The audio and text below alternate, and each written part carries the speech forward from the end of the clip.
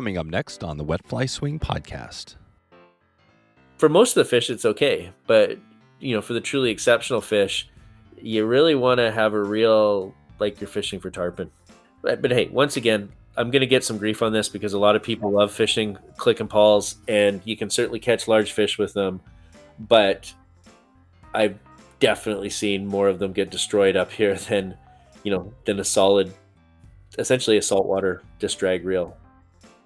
That was Brian Niska with his take on the click and pawl versus the disc drag for steelhead. Huge main stem anadromous fish, Skeena Spey Lodge, and the Steelhead School. Today on The Swing. Welcome to the Wet Fly Swing Fly Fishing Show, where you discover tips, tricks, and tools from the leading names in fly fishing today. Hey, how you doing today? Thanks for stopping by the show. Before we jump into it today, I want to remind you and let you know that right now we're doing a big giveaway. We're back to it. Brian Niska, our guest today, we're giving away a trip to the Skeena Spey Lodge, to Brian's Lodge, and we're going to dig into it today, talk some tips and tricks. But if you want to get this right now, you want to enter wetflyswing.com/giveaway is the best chance. And if you want to just book a slot, because we're going to have some paid slots to this trip, you can go to wetflyswing.com/school. That'll get you, and you can just save a spot there, and that's the best way to do it. But make sure to enter the giveaway either way, and we will see you soon. Before we get started, let's hear from our sponsor. Angler's Coffee roasts a full range of coffee with one goal in mind, delivering excellent coffee to every single angler. With a blend for every taste, a dry dropper on-the-go tea bag option, and a roast sampler, Joe at Anglers has you covered. You can head over to wetflyswing.com/anglers right now to support a sustainable company with unsurpassed taste. That's Anglers, ANGLERS. Today's episode is sponsored by Eastern Idaho's Yellowstone Teton Territory, Idaho's most renowned zone for fly fishing, from the Henry's Fork to the South Fork of the Snake and all the high alpine lakes and streams in between. Yellowstone Teton Territory provides anglers and other outdoor enthusiasts with all the information they need to plan their next big trip. You can visit wetflyswing.com/Teton right now to get the full list of outfitters, lodges, fly shops, and all kinds of inspiration to get you started on your next trip to Eastern Idaho. That's Teton, Teton, wetflyswing.com/Teton. Brian Niska is back on the podcast to take us into steelhead fishing and the main stem of the Skeena River. Brian paints the picture of what we can expect if you're putting this trip together heading out to the lodge. He describes why he fishes the shallow water in close to the bank and how to do it, and what tips he uses, plus how to find fish. And Brian gets nerdy with it today, and you know what I mean in a good way. This one is going to be deep, and we're going to go deep into the weeds. Here we go. Brian Niska from SkeenaFlyFishing.com. How's it going, Brian? I'm doing good, Dave. Thank you very much for having me back. Yeah, thanks for coming on. I was looking back. It's funny how we do this because we're doing quite a bit of episodes. It wasn't even that long ago. I think it was October when it went live. I think we probably did the interview maybe a couple months. I think maybe it was during the season. But what's been going on? How was the last season? Talk about that really quickly and what you've been up to since we did our last interview. You bet. So I believe we would have probably been speaking sometime in September, so right in the middle of our summer-autumn steelhead season. Since then, we've had winter, skied a bunch with the kids especially, and we just wrapped up our spring steelhead. So these would be winter steelhead. This is a season that starts in mid-March, and we finish up by the 20th of April. So that's kind of what we've been up to for the last little while. And, this year we got very lucky with some fantastic water conditions, great weather, and at times superb fishing. And, one thing we did manage to do that was fairly unique, I thought, is at the start of the season, we ran a little film project, and it was done in conjunction with the local tourism promoter. And we basically put together a film that showcases skiing in the area as well as winter steelheading. Because literally you can catch a steelhead about 9-10 kilometers from where you're skiing. So it's kind of a neat part of the world for that. Wow, that's cool. Is that a video out there right now online? No, that's going to come out this summer. Oh, this summer. Good. Might coincide with maybe around when we do our trip. We're going to talk about today We're doing an event this week that we have going, this giveaway, and then we're doing a trip later in the summer out to your lodge. So we're going to dig into all that today. Before we kind of get into the trip that we're going to talk about, and you're on the Skeena River, I'll put a link to the show notes, that episode we did last October. But what is so you just fished in March, you got the spring versus the fall. Like, what is the difference between those two fisheries and opportunities? You bet. So our season, I like to think that our season actually starts on July 1st. And at that time, our first guests will be focused on Chinook salmon. And by the middle of July, we tend to pivot towards steelhead. Usually we'll have pretty decent summer steelhead fishing by the end of July. August is prime time. That's the peak of migration. September, also a really nice time to be here. We wrap up in mid-October, well ahead of winter, which is great. So really focusing on catching fish when they're fresh. Then we take a nice little break, and then we start in is kind of I think it's a much smaller group of people that are interested in fishing in the winter, but they really seem to like it a lot. So we start in mid-March, and at that time the Skeena is going to have maybe 4 or 5 feet of bank ice. It's going to be the lowest you'll ever see it. Fish are caught in very, very shallow water. It's often below freezing out. If it's raining, it's usually trying to snow. It's definitely a bit of an experience being on the river at that time of year, but you get beautiful chrome bright fish. These are winter steelhead. And so the difference between a summer steelhead and a winter steelhead is really their strategy when it comes to migrating up the river. So as an example, most steelhead that go into the Skeena would be considered summer steelhead. They come out of the ocean, July, August, swim up the Skeena, and they're going a long way. Those fish are going to go up tributaries like the Sustut, the Maurice, Kispiox. And what they're going to do is they're going to find a piece of calm water, whether it be a canyon, pool, or a lake, or just a big tank on the river. And that's where they're going to spend the winter. And those fish will spawn like other rainbow trout do in the latter part of the spring. So usually June is the time when this would take place, May, June, late May, June. A winter steelhead does something different. Winter steelhead comes in usually in response to a bit of rain on snow, a rising freezing level, basically something that causes the water level to bump up. And those fish will come in, sit in the river for a very short time, and spawn at the same time summer steelhead do. And there are a few places on the lower Skeena rivers that get both. The Kalem is a great example. Hopper is an example. But generally speaking, the lower tributaries of a river like this are where you're more likely to find winter steelhead.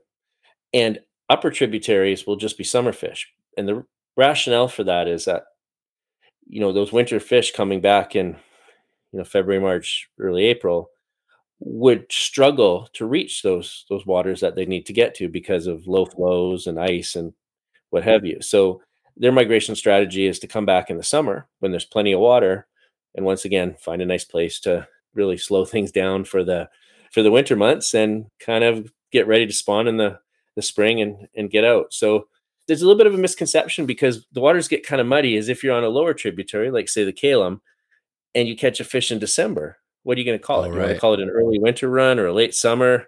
But as anglers, we tend to try and put these fish in two different boxes. That's a summer fish or a winter fish. Right. Summer, winter. Yeah. And then you probably have something that you could probably call it a fall, maybe in between the two or something like that.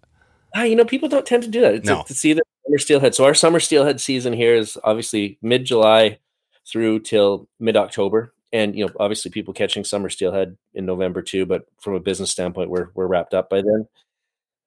Some rivers like, the Thompson, so this is an interior river, part of the Fraser system, those Thompson fish, when it was open, would have seen a lot of pressure in November and December.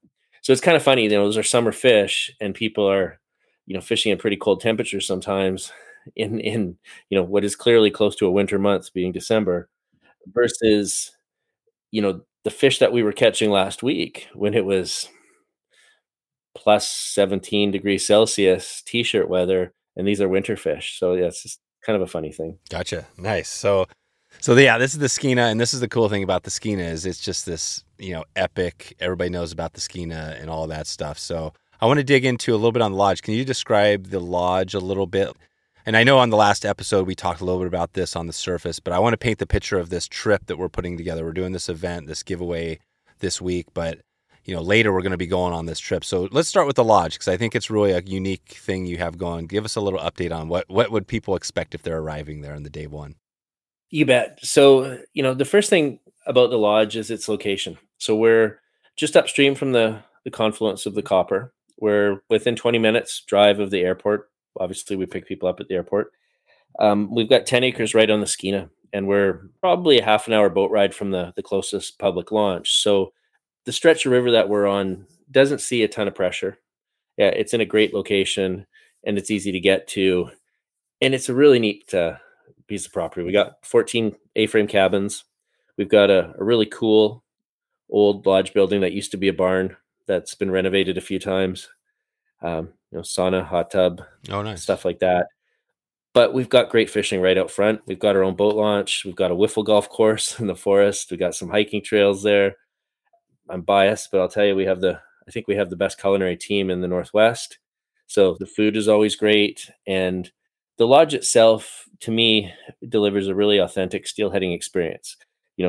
Because of the nature of our clientele, it's a little different than most places. We have some younger folks, lots of couples, lots of females.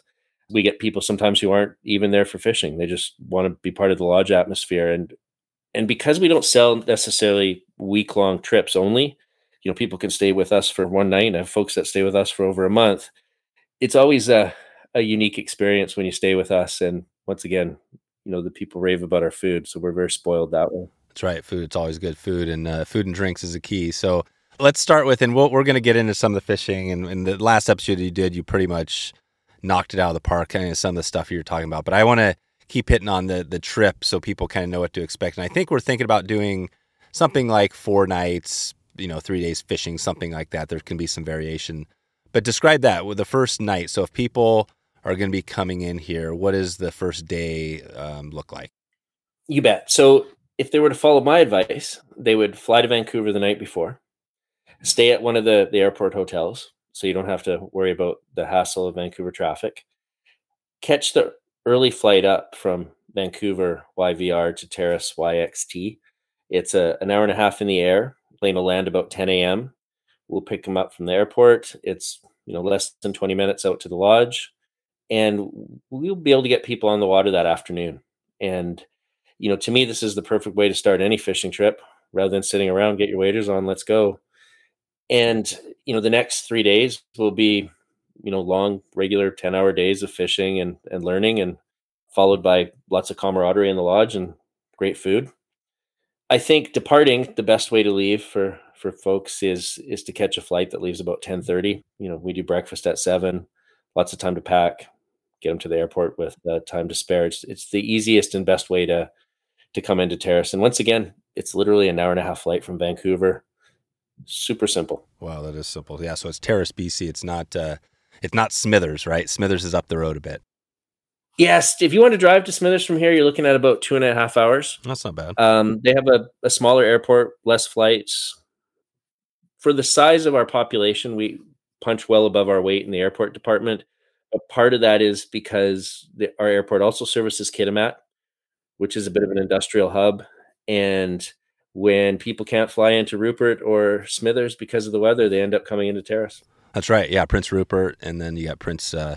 What's the other one? Prince Rupert is that's the one on the. So you got Prince Rupert, Prince George. Prince Rupert to the west. They're on the coast. Smithers is a similar distance to the east, slightly further. In between Terrace and Smithers, you have Hazelton.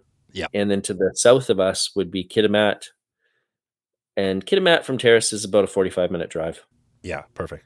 Well, we're going to, like I said, we're going to dig into the fishing, because I want to dig in a little more like you talked last time, like the difference between fishing main stem, Skeena versus tribs. But let's stay on this track a little bit. So we got Thursday. This is like a bonus, basically a bonus day. If you get there early enough, you can get on the water early. And then we got Thursday, then we got Friday, Saturday, Sunday. There's going to be full days. What is when you think school-wise? Because I always think of it like, okay, this is more than just a guide trip, right? They're coming here, we're going to connect with everybody, but they're also going to get this school component, which is like more of a learning, like something I think of it like they could take away. So whatever they're going to learn here on this trip, that they're going to take away for the rest of their life. What does that school mean to you when you think about how is this different from, say, just a guide trip or a hosted trip or something like that? You bet. So we offer schools through the lodge in a variety of configurations, but some of those schools are really focused on casting. Some of those schools are very focused on, fishing. And when I say focused on fishing, it could be specific to the water that we're actually on, or in some cases, people fly in and come see us for knowledge for another fishery that they're doing elsewhere. So we're going to, tailor what we're doing to them. This trip with you is something entirely different. We're going to bring everything together. We're going to give folks some skill development that they can take back to their home waters. We're going to help them be more productive on the Skeena. And when they do luck into fish, understand why they did. And when they don't catch fish, understand why they didn't. And we're going to put a heavy emphasis on improving everybody's cast, regardless of whether they've never cast a Spey rod before, they've been at it 20 years. Everybody's going to see vast improvement in their casting. Right. If people are interested in fly tying, we can spend some evenings at the tying bench. We've got a nice setup there right by the pool table. It's set up so people can take turns and watch. And obviously, great fly tyers amongst our guides, people like Mike Orlowski and Adrian Como. Nice. Yeah, I think fly tying would be cool. I think it'd be nice to have some options, right? When people feel like, hey, let's do a fly tying session. We have that opportunity, or maybe, people just want to hang out by. I'm assuming there's maybe a campfire there too. Yeah, we've got a great fire pit overlooking the river. Oh, nice. That's it. We'll have some fireside chats with Dave and the crew and stuff. So this is gonna be fun. I think that I'm pretty excited about it because it's just it's been a while since I've been up there, and it's just such a cool place, right? I mean, you're in describe that like Skeena country for those that haven't been here, because I think of there's wolves running around. There's you're in Canada. Talk about like why is Skeena country? It's got the Steelhead, right? We know that, but why is the whole area so unique? Sure. So when we refer to Skeena country, we're talking about a pretty large area, and it changes quite a bit from the source down to Prince Rupert, where the mouth of the river is. So I'm going to hone in on Terrace for a second because that's where we're located. So Terrace is, about an hour and a half from Prince Rupert by car. Road runs along the river. Let's call it 80 miles or so, 90 miles, something like that, down till you're well in tidewater. The mouth of the river, or the lower section of the river, is quite brady. So a lot of times when people are fishing the river, they're not looking straight across at the whole river. As an example, the stretch above the lodge is about 275 meters across, and that's the whole river. But there's a lot of places further down where it looks like you're fishing a much smaller stream. So we have a tremendous amount of variety to fish on the lower river. And, what the Skeena is most known for is, of course, steelhead, though obviously we get all other species of salmon. The thing about our steelhead that is special is three things. So the first is it's a very diverse population. You've got fish that are coming from tributaries that are quite a ways up there, like the Sustad or the Babine. You've got the lower tributaries that we talked about. You've got the stuff in the middle around Hazelton. So we catch everything from 20-inch steelhead to, fish well over 40 pounds that swim these waters. Biggest one I've ever seen a picture of dead was, I think, 42 or 43 pounds. Wow. That was from the mid 80s. And, every year we hook fish that we don't see, and who knows how big they might be. But, the thing about Skeena steelhead is the potential for a really large one. So you've got the diversity, you've got the potential for a large fish, and we don't have crowds. It's a vast area. The biggest town is Terrace, which is 12,000 people. I think Smithers is 8,000 or 9,000 people. This is a huge area. People are confused sometimes. People think the Skeena is full of steelhead. We don't have a large population of fish. The entire summer run for the Skeena is usually going to be around 30,000. The biggest year ever was just over 60.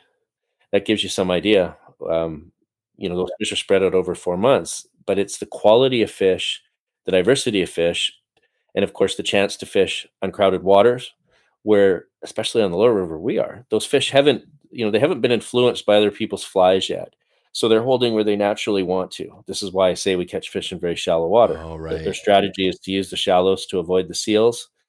And a fish that hasn't been caught before, and a fish that hasn't been fished on heavily before, is going to behave in a more natural way.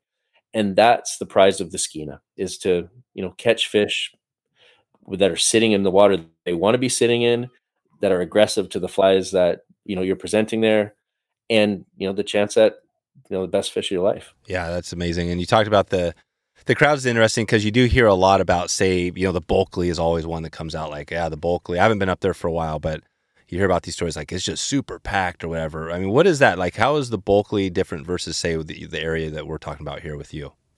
Sure. So Smithers, when most people tell you they're going to fish the Skeena, they usually will end up basing themselves in Smithers and primarily fishing the Bulkley. Bulkley's got about 100 fishable miles of river. Uh, a good portion of the Bulkley, I'm going to say half of it, is very easily accessible for folks that are drifting or, bringing up a jet boat. There's sections there that are relatively easy to read, provided there's water. And so the thing about the Bulkley is it's the perfect landing place for someone's first do-it-yourself trip. It's got, tremendous variety of fish size, and close to half the fish that go up to Skeena will end up in the Bulkley. But the problem with the Bulkley, from my perspective, and I think maybe yours too, is the easiest access spots can appear very crowded. And it's because, folks don't know better. They sort of take, from their home fishery, the density they're comfortable with. So, if you're home river, it's normal to have 5 people sharing a piece of water, and you come up to Smithers, it might feel normally and okay to, hop into a spot, even though someone else is already fishing it. But the reality is with a little bit of research, effort, and gasoline, you could get away from the crowds. And the cool thing about the lower Skeena where we are is the fish are moving by.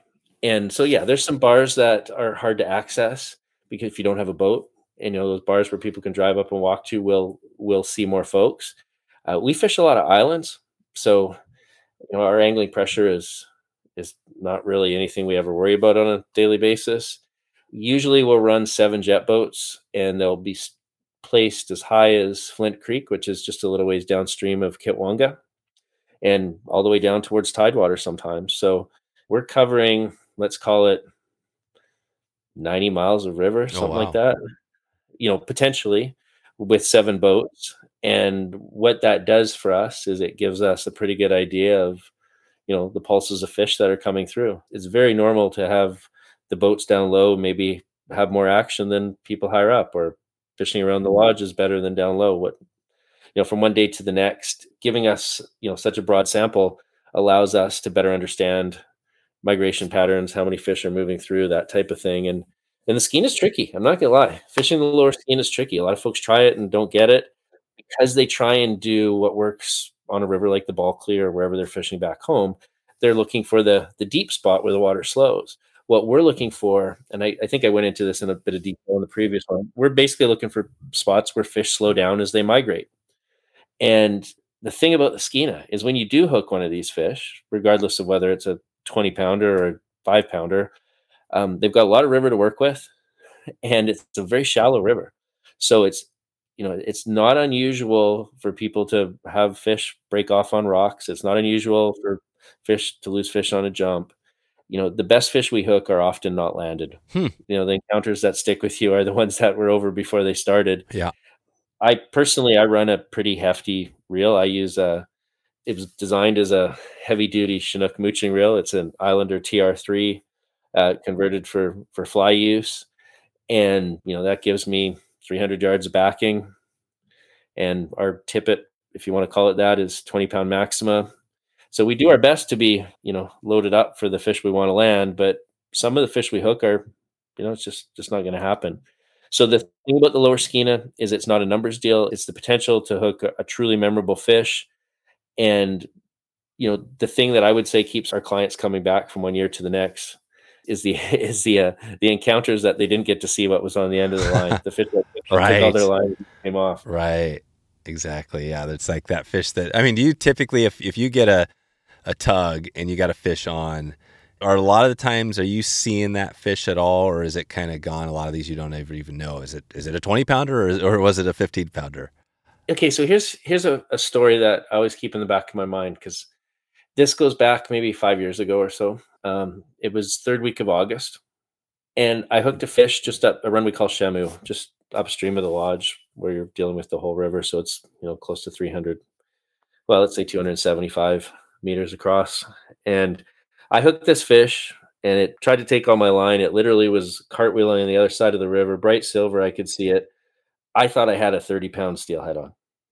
What I landed was a 30-pound Chinook salmon. Oh, Now, wow. that's late. Chrome bright Chinook salmon. That's not what you would expect to catch in the middle of August. That's something you would expect to catch in June or July. But, just goes to show, nature's calendar is perhaps different than what you think it is. And sometimes, these runs are later than you think they're going to be. But if I lost that fish earlier, I'd be telling you about the 30-pound steelhead that I had on that got away on me because I wouldn't have expected it to be a Chinook. So I always kind of, when I think of the big fish stories and the steelhead that we didn't see, I always kind of remind myself that there is always the chance that someone hooked a late Chinook. Yeah. But man, there's some big coho too. There's We some get big the big coho. northerns. Oh, right. Yeah, the big northern coho, they start showing up end of August. And, those fish can be over 20 pounds too. So that's the neat thing about Skeena is you don't know what you're going to catch when something grabs and runs off into your backing. Today's episode is sponsored by Trestle, who has earned an exceptional reputation over the past few years in the fly fishing industry due to the popularity of their telescopic fly rod roof racks and statement-making artist series apparel lines. Their latest release for 2023 is the Gerion Universal Bike Rack Packing System, a brand new way to transport your fly fishing and outdoor gear. The Gerion will give any modern bike the ability to bring 30 pounds of gear with its front and rear articulated racks.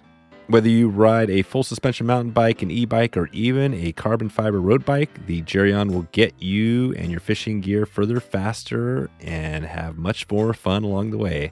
I can tell you this has been a big struggle for me. I've been riding my bike, both road bikes and mountain bikes, and had lots of issues over the years packing my gear, whether that's crappy storage on the back or a trailer that's just too big and bulky. So I'm excited to share this packing system, which is going to make it way more convenient and accessible to get out to the places you need to go. You can learn more about how Trestle is transforming the way you access your favorite water, backcountry hunting zones, and camping spots. Head over to wetflyswing.com/Trestle right now and be the first on the water and the farthest upstream and away from the crowds. That's Trestle, TRXSTLE. Trestle, live your pursuit.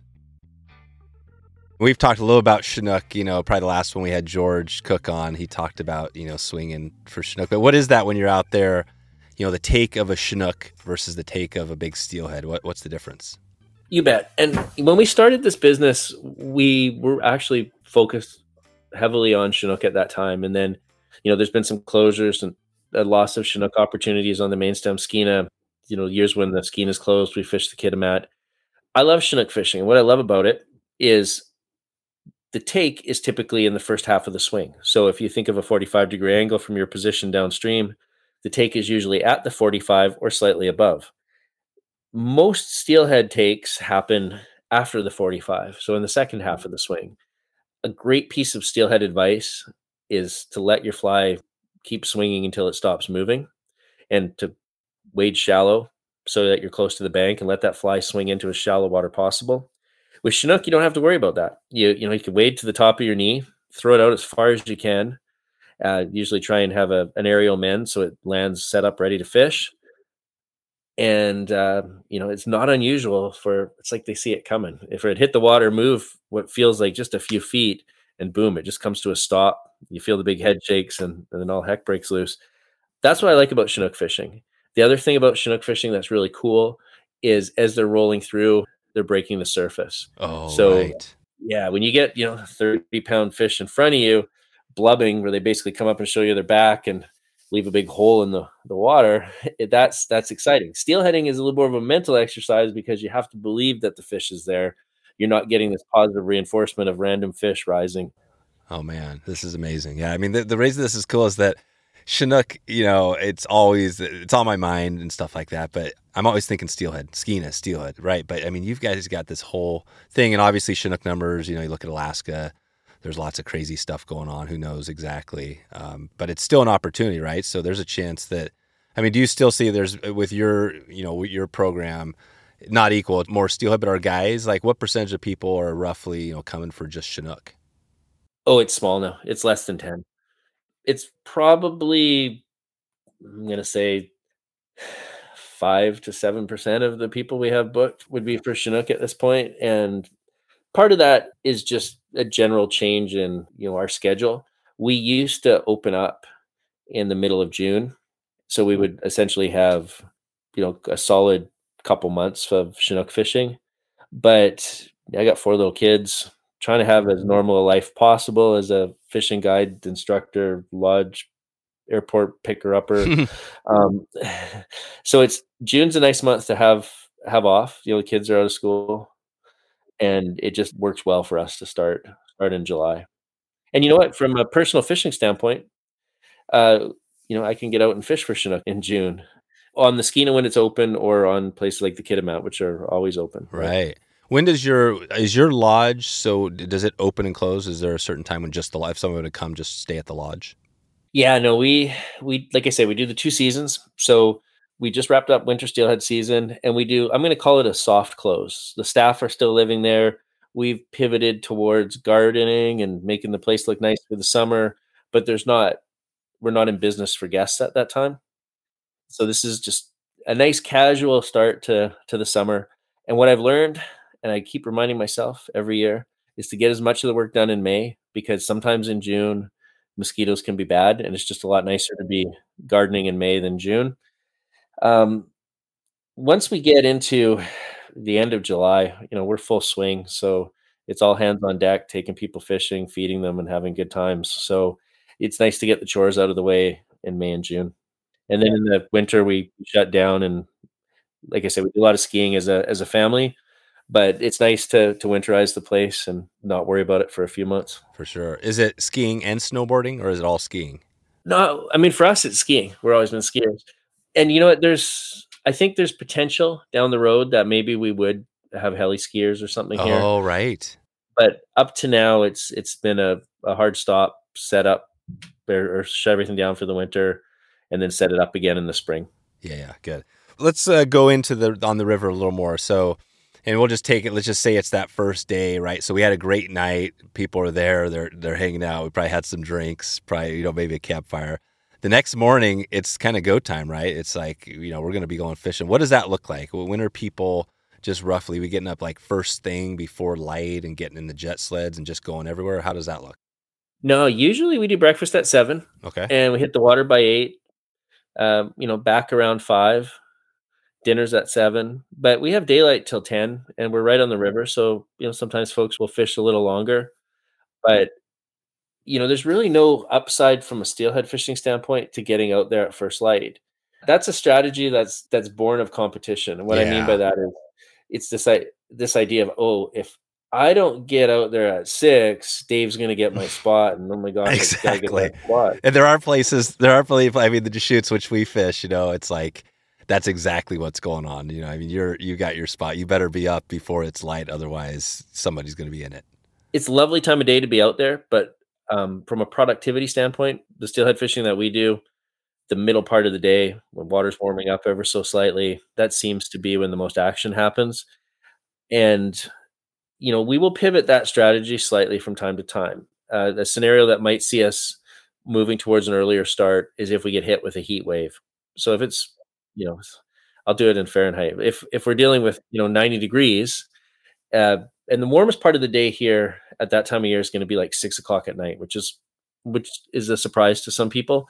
But, that temperature is building throughout the day. So if we move everything up a little bit, we're fishing in cooler weather. And I don't know if it's necessarily that much more productive with the fish. It's just a lot more comfortable for the anglers.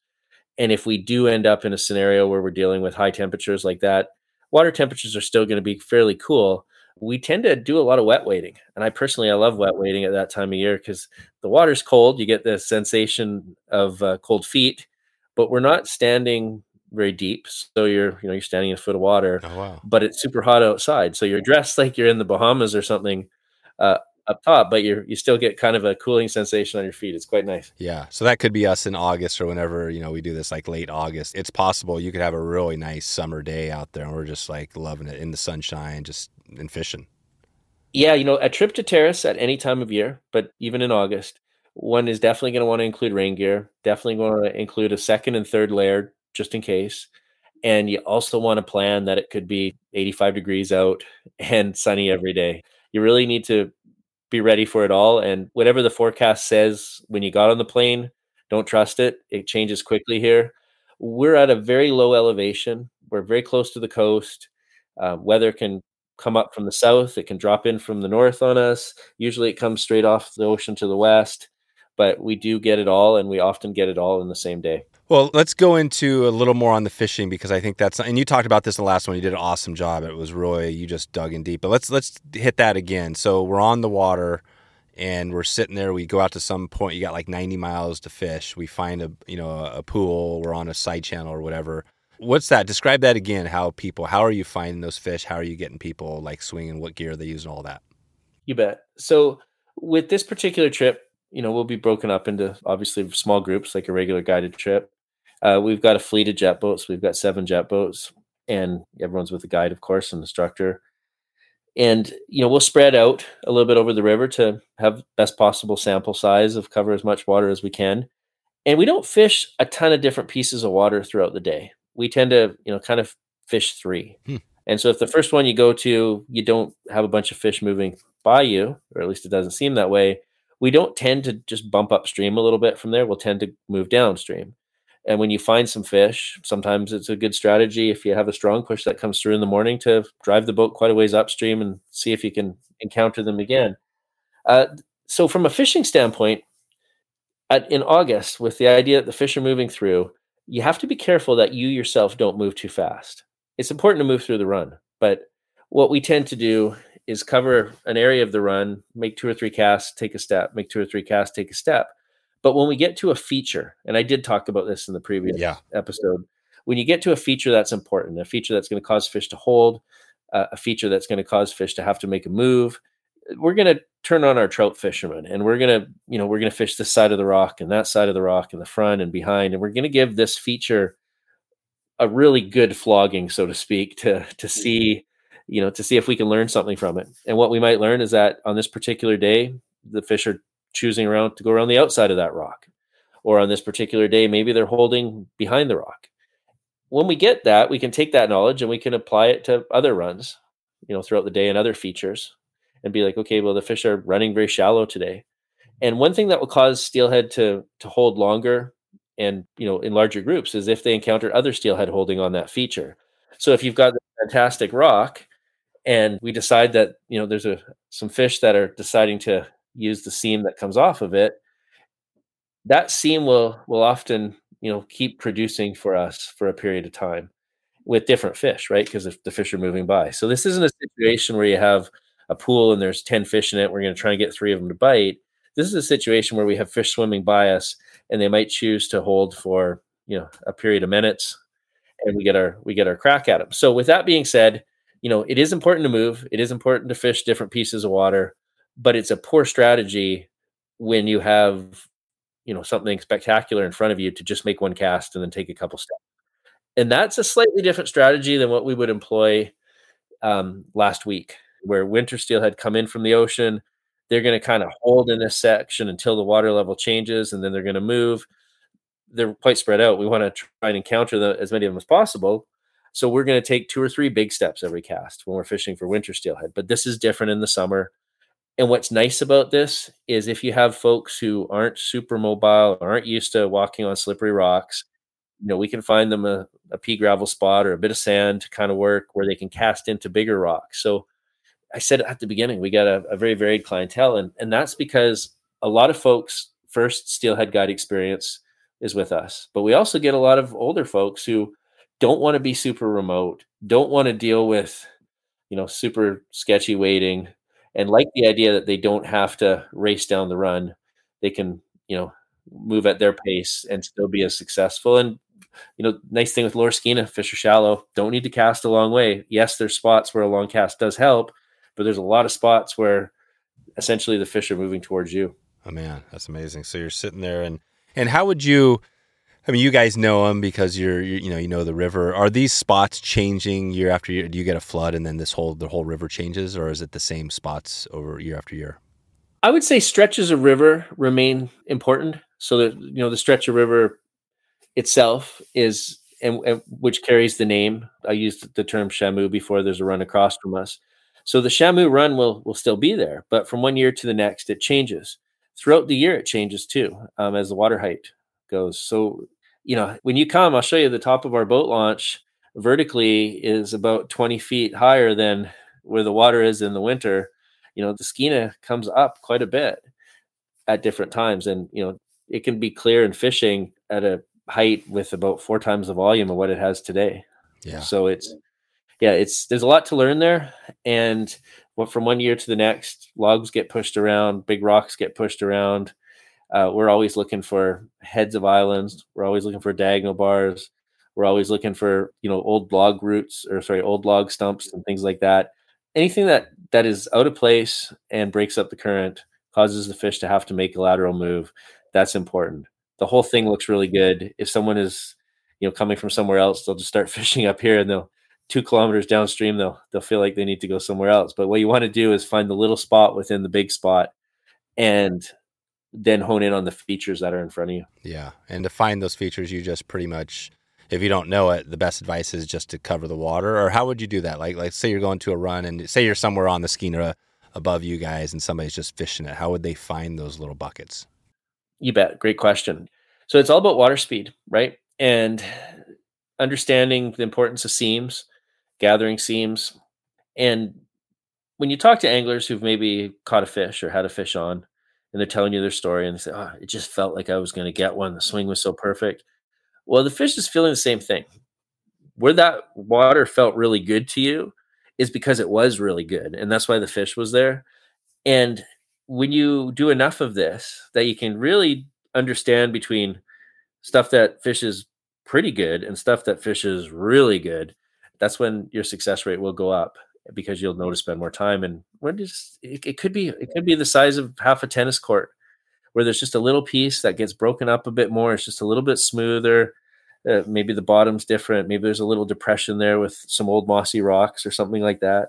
But there's a reason that it felt good to you, and there's a reason that the fish used it. And then you can take that experience and apply it to other parts of the river. And you can say, okay, this reminds me of that other spot where I hooked a fish.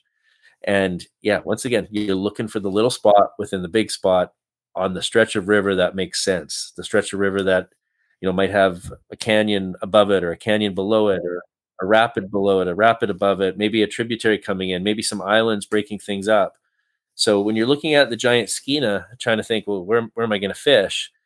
These are all little factors that increase the value of the real estate, so to speak. Right on. So when you're on that spot and you think you're in a good spot and you're fishing, take us back to that. What does that look like on the swing? It sounds like you don't have to make huge casts, but how are you presenting that fly? Well, maybe talk first about, remind us again on the gear. What gear are you using, and then how are you presenting the fly? You bet. So most of our fishing's done with Spey rods between 12 and 13 feet in length that throw grain weights between 525 and 650. That's what most of our fishing's done with. Personally, I fish a rod that is 12 foot 10 and throws a 575 grain line the most. The other rod I fish a lot is a little smaller. It's 12 feet in length and throws a 525 grain. And in both situations, I use a reel that's bigger than most people would with rods of those size. And the reason is I want the capacity, right? Yeah, more backing. You want a lot of backing. Yeah, exactly. You got it. More backing and rate of retrieve too. And, that Islander TR3 has a sealed cork drag that is just, that thing will shut down a tarpon. It's a heck of a reel. The big thing, whatever your setup is, the big thing is obviously to make sure that it balances, is comfortable to carry around. And the reason I like a heavier reel is when you put the reel on the rod in the fly shop, you say, oh, this feels okay. And you kind of hold it and it looks like it balances. You don't want it to sit level. When you're fishing, you want that rod tip up. That's super important. So having a little bit of extra weight in the reel makes it easy for that rod to tip up. You're not fighting to lift the tip, which sounds like a silly thing to complain about, but do that for 5 days in a row, 8 hours a day, and you'll be annoyed by it. Are you saying you want that rod to ride tip up a little bit as you're swinging it, or That's correct. Yeah. Yeah. So you do. So absolutely. You don't want to be pointing your rod down in the water as you're swinging. No. So usually with the swing, what we'll do is, let's say you cast across slightly downstream, and as I mentioned earlier, I like to incorporate an aerial mend so my fly land's ready to fish. And then I'll get that rod up high. I'll hold that rod, like I'm nymphing almost. And I'm trying to slow that fly down. I'm trying to get that fly to drop in the current a little bit, drop in the water column. And then as the fly swings towards the bank, generally what's going to happen is my rod tip's going to drop and either hold back a bit or move to the inside, depending on if I feel the fly needs more pace. I'm going to finish the swing with the rod pointing downstream parallel to the bank. And that's, by the way, the best place to start your new cast, with the rod down low. So you're moving line as soon as you move the rod tip. Now, with the fishing that we do in August, with fish that are migrating through, it is important to be proximity to the bottom. I'm not saying you should be touching the bottom, because you shouldn't. I'm saying that the fish are swimming up close to the bottom. Their eyes are towards the top of their head.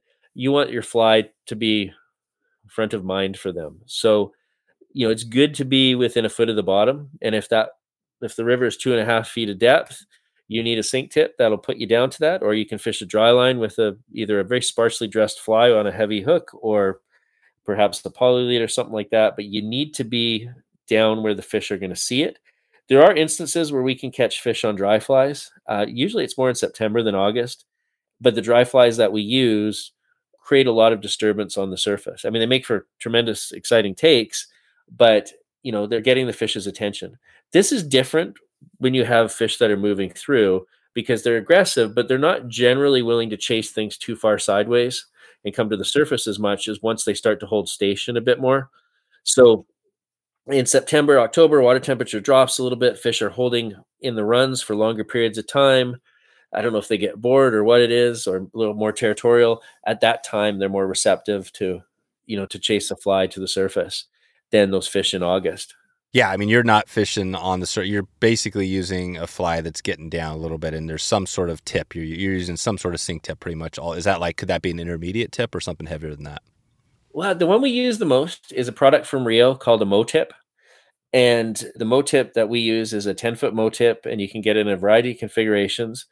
The idea of the Mo-Tip is if you have a heavy Mo, so that's a T14 tip, and you have the one with 2.5 feet of sink or the one with 7.5 feet of sink, the overall weight of the sink tip is going to be the same, because there's a floating section that has the same grain weight per foot as the sinking tip section.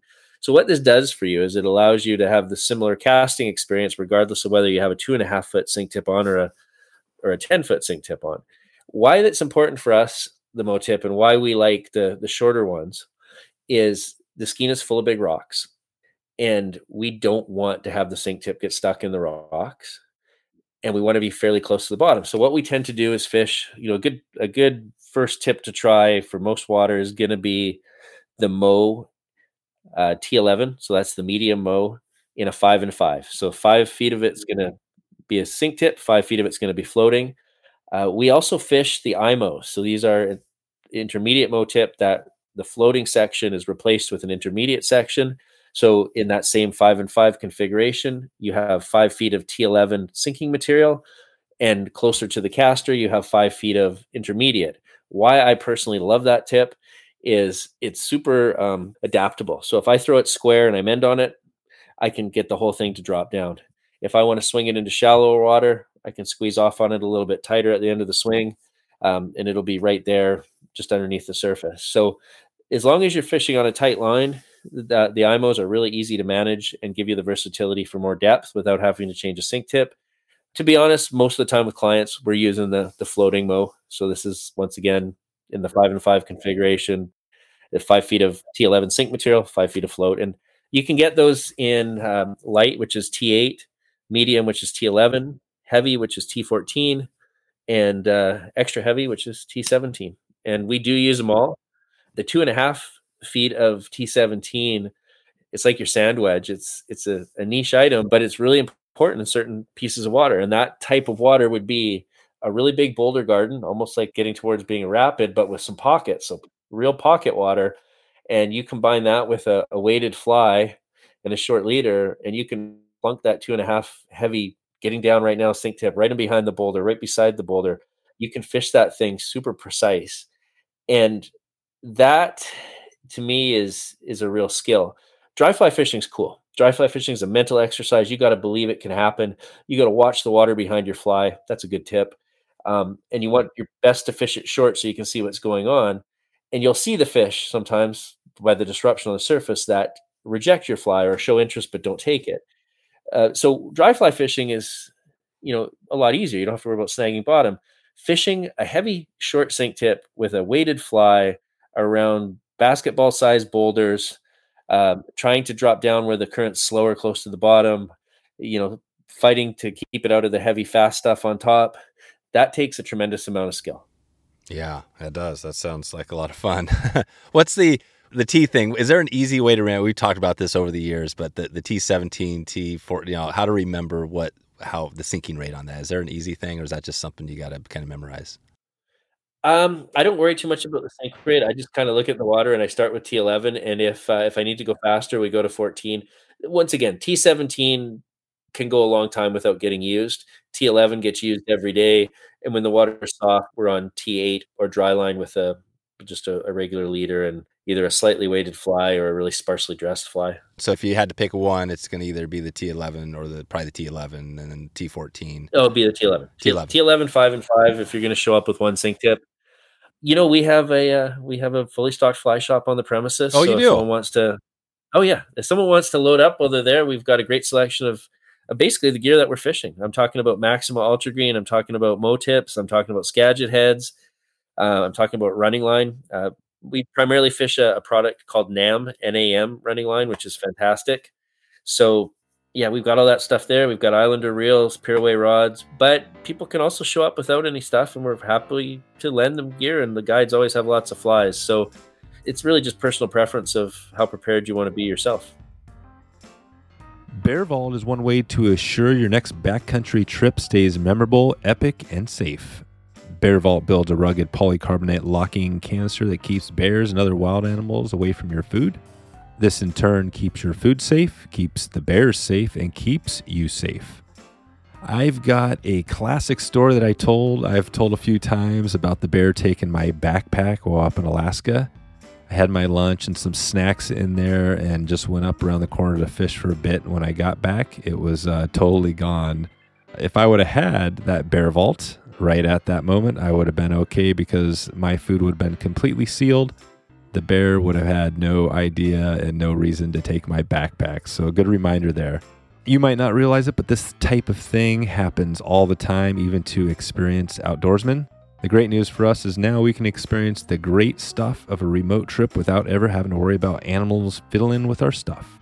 Sleep soundly knowing your vault has sealed the deal for you. Believe it or not, food storage is a key consideration while backcountry hiking, fishing, or camping.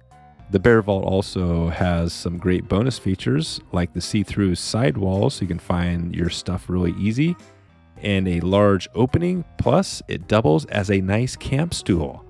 This thing is legit. It definitely is this might be my favorite feature is the camp stool. I love a good chair out there. Check in with the crew at Bear Vault at wetflyswing.com/Bear Vault. That's Bear Vault, BearVault. Okay, back to the show. So we're on the water and you get a take and you got a fish. Let's just say it's screaming away. What's your advice, to tell somebody in advance? Hopefully that happens for everybody. It's a screaming fish. What do you do with that fish? I've got a little spiel I often give people when I pick them up from the airport if they haven't been here before and I'm driving them out to the lodge. And I'll say to them, please, when you do get a bite, whatever that feels like, don't do anything. Don't lift up. Don't rear back nastily. Just don't do anything as a starting point. Some guides will coach people to carry a loop of line and let the fish take the loop. Some guides will encourage people to hold the rod a little higher and drop it when they feel a bite or move the rod tip towards the fish. Or if they're running a click and paw reel, live dangerously with your drag way, way down low and let the fish just turn the reel. Those are all good strategies. But the big thing here is to not, what we call it, trout setting or farming, not to trout set, not to farm your opportunities. And a great piece of advice is never call anything a trout bite. The weirdest little bump you think you just had, assume it was a good steelhead that you want to catch, moving to your fly, but deciding not to take it. You're going to repeat the cast. You're going to tell your guide, hey, I think I had a bump. You're going to try a different fly. You're going to rest the fish. You're going to tell your fishing partner coming behind you, hey, I had a bump here. And that's just good communication. What we learned from dry fly fishing is that more fish come to the fly without taking it than the ones that just grab it and are instantly running towards the backing. And if you can avoid trout setting, you'll end up with a lot more fish landed. That's it. So basically, you get if a fish is screaming, just hold on and let your reel basically do the work for you. There's a lot of folks out there who favor a click and pawl reel, and I've got some and enjoy fishing them myself. But we do see a lot of click and pawls get blown up up here. Blown up mean that like the springs get popped out. Oh wow! So literally, the reel does blow up. It explodes. Yeah, it just doesn't. It's for most of the fish, it's okay, but for the truly exceptional fish, you really want to have a reel like you're fishing for tarpon. A quality disc drag reel with lots of backing. But hey, once again, I'm going to get some grief on this because a lot of people love fishing click and pawls, and you can certainly catch large fish with them. But I've definitely seen more of them get destroyed up here than, than essentially a saltwater disc drag reel. Exactly. Yeah. No, it's an interesting take. And there's the sound thing too, of course, right? I mean, I'm not sure what the Islanders, if they have a lot of sound, but some people like the quiet reel and some people like the sound. What's your take? Do you like a noisy reel where you hear it downriver screaming away? Reels are such a personal thing, and you'll find people that go all in on one brand and they show up and they have just like a case of like hatches, right? And other people, it's a little bit more eclectic. Personally, I've got a Schamberg reel that I love and fish. I've got some hatch reels I really like. Fish a ton of Einersons, but that Islander TR3 set up as a fly fishing reel is the showstopper. To me, it's the most robust one out there. But that being said, there's a lot of great reels. Yeah, a lot of great reels. So we've got all this going. You've got a huge set, all the knowledge are going to be on the water with you or one of your guides, probably going to be mixing that up a little bit. What is is there going to be a piece here where people have some, more of like the school thing we talked about, where there's going to be a piece where we can actually go through a PowerPoint, talk about what we're doing, and they could have something, maybe even like a online course for a later point? Is that something that we'll be digging into? At this time, I haven't prepared an online course. At this time, what I'm anticipating is doing as much of this on water as possible. We've got a fantastic casting dock on the back channel right in front of our place. We use that a ton for teaching.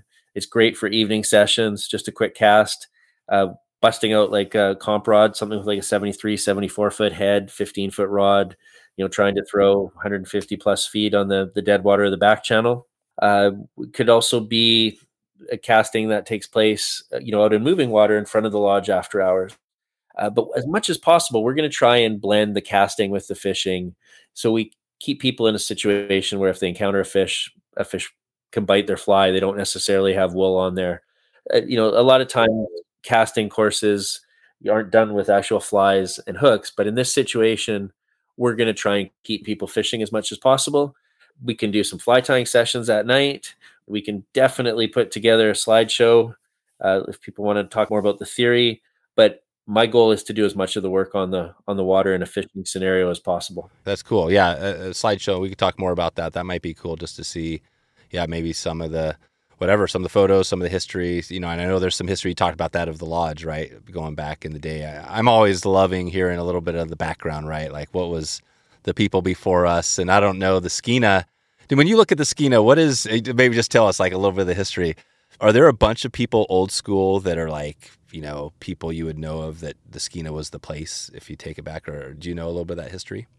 Well, let's talk about the history of let's call it the commercial recreational sector up here. So these would be the fishing lodges. So a lot of the early lodges were run by Germans. These were folks that came over and instantly recognized the potential of the fishery and marketed it back home. And at that time, it was known as a place where you could come and catch numbers of big fish. And, I'm going back a ways here. People were killing most of what they How far back are we going? 100 years? Yeah, let's go. Let's call this the 70s and the 80s. Okay. Yeah. Probably the 80s. Yeah. And you could kill steelhead then. So it wasn't just about harvesting salmon. It was about harvesting steelhead too. And a lot of the fishing wasn't done with a fly. it was done in a very productive technique. We call it bar fishing. I do it with my kids. It's a lot of fun. Essentially, it looks like this. You flip out a lure called a spinning glow. It doesn't have to go very far. Imagine a little cylinder with wings that spins in the current with a bit of flash on it, a bunch of different colors. So you've got your lure, the spin and glow, basically put out, take that rock I talked about. You put it out right on that seam that looks pretty good. And it's just always out there doing the right thing. So whenever a fish swims by, it's there. Whereas when we're fly fishing, we're moving our fly through that area. So it's not there the whole time. We're trying to keep it in there as much as possible. So that's a big thing when you look at why do people who are bar fishing with spinning glows catch more fish than people fly fishing? Well, it's because their spinning glow, if it's in the right spot, it's always there doing the right thing. Whereas we're working to keep our fly in that spot as long as possible. So back then, back in the 80s, a lot of the guiding was based on, spin and glow fishing, people throwing spoons, fly fishing starting to come into it a bit, but it's a smaller percentage of the market. There was a guy named Noel Geiger who really shifted the narrative there from, hey, come and kill a bunch of fish to, hey, this is big fish country, come and catch a trophy fish. And then this next generation of guide operations, of which we're a part of, is all catch and release. So it's more of come for the experience, come and try and catch a good one, but we're not going to take anything home. We're going to let everything go.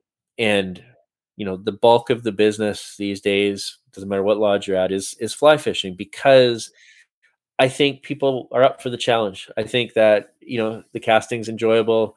It's a great way to fish a wide, shallow river like this. But, I think perhaps it means more when they have to work a little harder for it. But that being said, catch me on the river. I'm going to be probably out there with my kids. They're 7 and under. We're bar fishing. We're not fly fishing. You're trying to get them into some action, and no, it makes sense. Yeah, so let the fish go, but it's it's the same thing. We're just trying to get them on the river, having a good time. Was that change hard back in then? I mean, if you think about it, when folks were doing that, do you think between the catch and kill versus catch and release? Because there's a lot of places around the country, the world, Alaska, places in the lower 48, which are still catch and kill. And that's still, and there are people talking like, hey, right? I mean, the Skeena is a good example of actually a really, I would say, a successful catch and release program. And was it hard to get there? I don't think so. I think that steelheaders were kind of sick of killing fish, and, you have abundant runs of salmon like sockeye. So it just made more sense to go there for your food versus steelhead. Are there still guys out there for steelhead that are just total, gear, using spoons and all that? Is there plenty of those guys still do that catch and release? Yeah, absolutely. Yeah. But I would say there's definitely in the last decade, there's been a strong trend towards people fly fishing. And if you look at Alaska, and I spent 7 years going to Alaska West fishing the Kanektok. And the first year I went there was a heavy focus on filling a box. This was during Chinook season.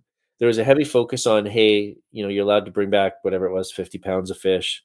How much have I caught so far? And when I say 50 pounds of fish, that's dressed fish, right? So it's a lot of fish. Like, how many fish is 50 pounds of fish? That could be like, well, it depends how big they are, but that it could be 3 or 4 fish, big fish, maybe some sockeye in the mix. But this was the measure of a good trip. I caught onto it too myself. As my coming home and my box isn't full, why would you do that? You could bring 50. Why wouldn't you bring 50? So it changes the focus of the trip. It changes the measure of the trip. It changes the guide experience, because the guide's now cutting fish at the end of the day with the bugs. So, they got to save a little bit of their energy for that.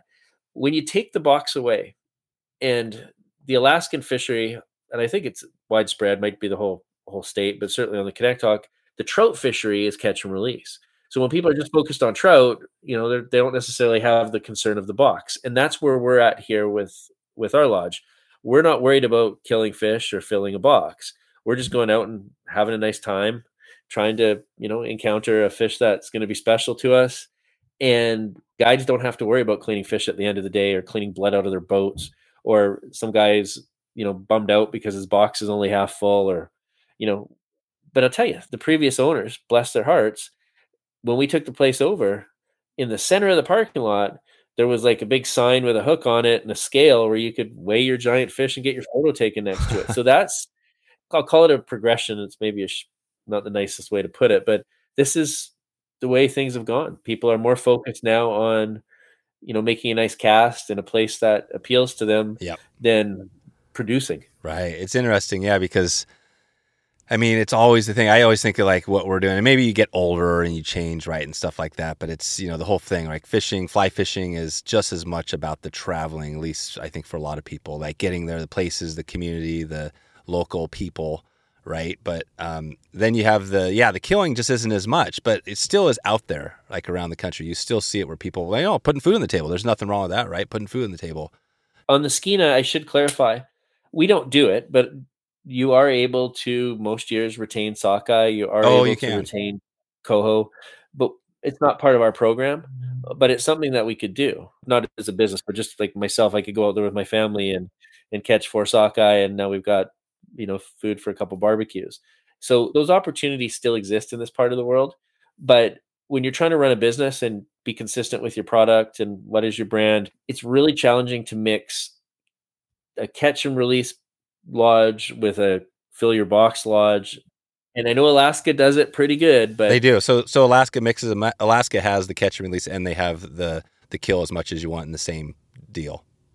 Yeah, but it's not an easy line to straddle. So we're all in on catch and release. Our guides love that they don't have to clean blood out of their boats. I love that I don't have to worry about attracting bears to the place with a bunch of dead fish. Yep. And people aren't worried about how many fish that they've killed. This is good. So we got the 4. I'm going to call it the 3 Bs. We got the boats, bears, and bugs. So let's take a couple of things out. Bears and bugs. This is probably not going to be a thing we need to even worry about probably in August. But are we going to have a chance to see bears up there? Will you be seeing bears? Yeah, we see bears most weeks. Sometimes they'll move through our property. It's usually black bears. We have grizzlies occasionally. But we don't tend to worry too much about bears because we're approaching the water by boat. We don't tend to, pull into a run and then have a bear come out. Yep. You're making noise. You're coming in with the sled. They know you're coming. Yeah, exactly. You're coming in with a large jet boat versus if you were, hiking around somewhere trout fishing. So we most often see bears from the boat while we're driving. There's one running along the bank there, and they're at that time of year, they're supposed to be eating berries and starting to transition towards fish. They'll be eating salmon carcasses once salmon have spawned, but in August, primarily they're going to be higher up. So we're going to see bears from a distance. Bugs are not on the same level as Alaska. We can have really uncomfortable bugs here for a couple weeks in June. And it doesn't happen every year. It just depends on how much standing water's around. But usually that's done by mid-July. Yeah. And what was the third one? Oh, and so the other red, I always love my boat talk. So what type of jet boats are you guys running? Oh, you bet. So we've got a few different ones, but the ones we use, the one that we like the best, I think overall, is from Kingfisher. They're called Shallow Water Extreme. It's the longer version. They're 21.5 feet long. We have those with 200 horsepower sport jets or with 310 horsepower EcoBoost engines. So it enables us to, cover lots of ground. The sport jet's been around forever. It's kind of the standard for, shallow water inboards. And we also have some boats that have outboards, but we tend to use those when the water is a little bit higher. In the spring, when the water's super low, then we'll usually be on inboards or really small inflatables with small outboard jets. Between our guide staff and our regular boats that we have access to about a dozen different jet boats. So depending on the time of year, it might change what we're in. But certainly in August, I'd expect to be in Kingfishers with inboards. Nice. Well, this is good. So, and I think we might even have a potential. We're not going to throw any names out there, but there might even be a bonus teacher maybe on the trip if it works out this year. But it's going to be pretty much the guide trip. There'll be, if you had, 6 guys or whatever, is it going to be like a guide, 2 guys on each boat per guide, or how does that look? Yeah, generally speaking, most of our fishing is going to take place with 2 people plus 1 guide/instructor. That being said, there might be days where we put 3 people in a boat with 1, and there might be days where we have 3 guests in a boat with 2 instructors. Our boats comfortably can carry 5 or 6 people, but most of our fishing is going to be done as a group of 3, 1 guide/instructor and a couple of guests. Yeah, gotcha. Okay, perfect. Well, anything before we take it out of here quickly, anything else we want to touch on? I mean, we've got now a couple episodes The first one, I think you went deep into some of the techniques and tactics, but just the trip in general, like what we're talking about doing here. Anything else we missed as far as the experience, what people can expect? Um, I think some really good advice for folks coming if it's your first time to BC is take a day or two in Vancouver before you come up here because it's a totally different experience than up here. If you're looking to buy some gifts or something for folks back home, Vancouver's got great opportunities for tourists to spend money. Once you get up to the northwest here, we're going to be more focused on the fishing. So if it's your first time, I would try and get yourself a day or two in Vancouver. Also gives your luggage a chance to reunite with you if something weird happened at your airport that you headed out of, which seems to be a more common thing these days of people's luggage not moving at the same speed they are. So I think it's always good advice to not have too tight of a transfer schedule. But with that being said, we have half a dozen flights daily from Vancouver up here. So if there is a situation where folks get here and their fishing bag hasn't been put on the same plane, we'll typically get it on the next flight. And obviously at the lodge, we've got a ton of gear that we're happy to lend people. So that would be my big thing here is if you're coming to BC for the first time, try and either at the beginning or the end of your trip, manage some time in Vancouver. What's your fly? Like if we were going out that first day, does it matter what we put on there, color or size, all that stuff? Great question.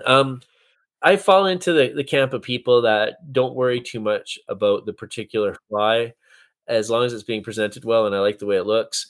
I like to fish a lot of prawns. Mike Orlowski's got a fly called a Mikey prawn. Tie that in orange, pink, purple, but tie it in a variety of sizes. So this is perhaps the best advice is, pick the pattern you like, but tie a small version and tie a really big version and try a normal version. Oh, right. Tie some that, have a bit of weight on them and some that are unweighted because those adjustments will be made in response to water clarity and the type of water we're fishing. So it's not so much about we need a totally different fly. We just need the same fly, but built a little bit different. So I think if people have 4 or 5 patterns that they really like the looks of and they believe in, tie those patterns in a few different color combos, but most importantly, different sizes and, at some weighted and some unweighted. And I would say inch wise, a small fly here is a couple inches long. A big fly is 5.5 inches long. And a normal size is going to be, maybe 3 to 4 inches in length, total length from the eye to the back of the tail. Okay. Yeah. And color wise, just use your normal, whatever steelhead color you like, whether that's black or purple. Yeah. Hey, if you nailed me to 2 combos, I would say a peachy orange with a little bit of pink for one. And I would say something with a blend of purple, blue, and perhaps a little black and a little silver in there. Yep. A little silver. Awesome. And same goes with flash. You will meet people who really like a lot of flash on their flies and folks that are constantly picking the flash shaboo out of the fly.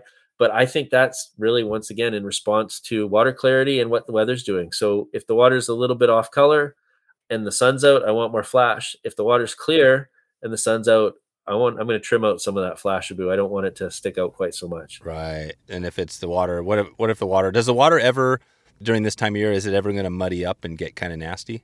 It's absolutely possible if we get a whole bunch of days of rain in a row.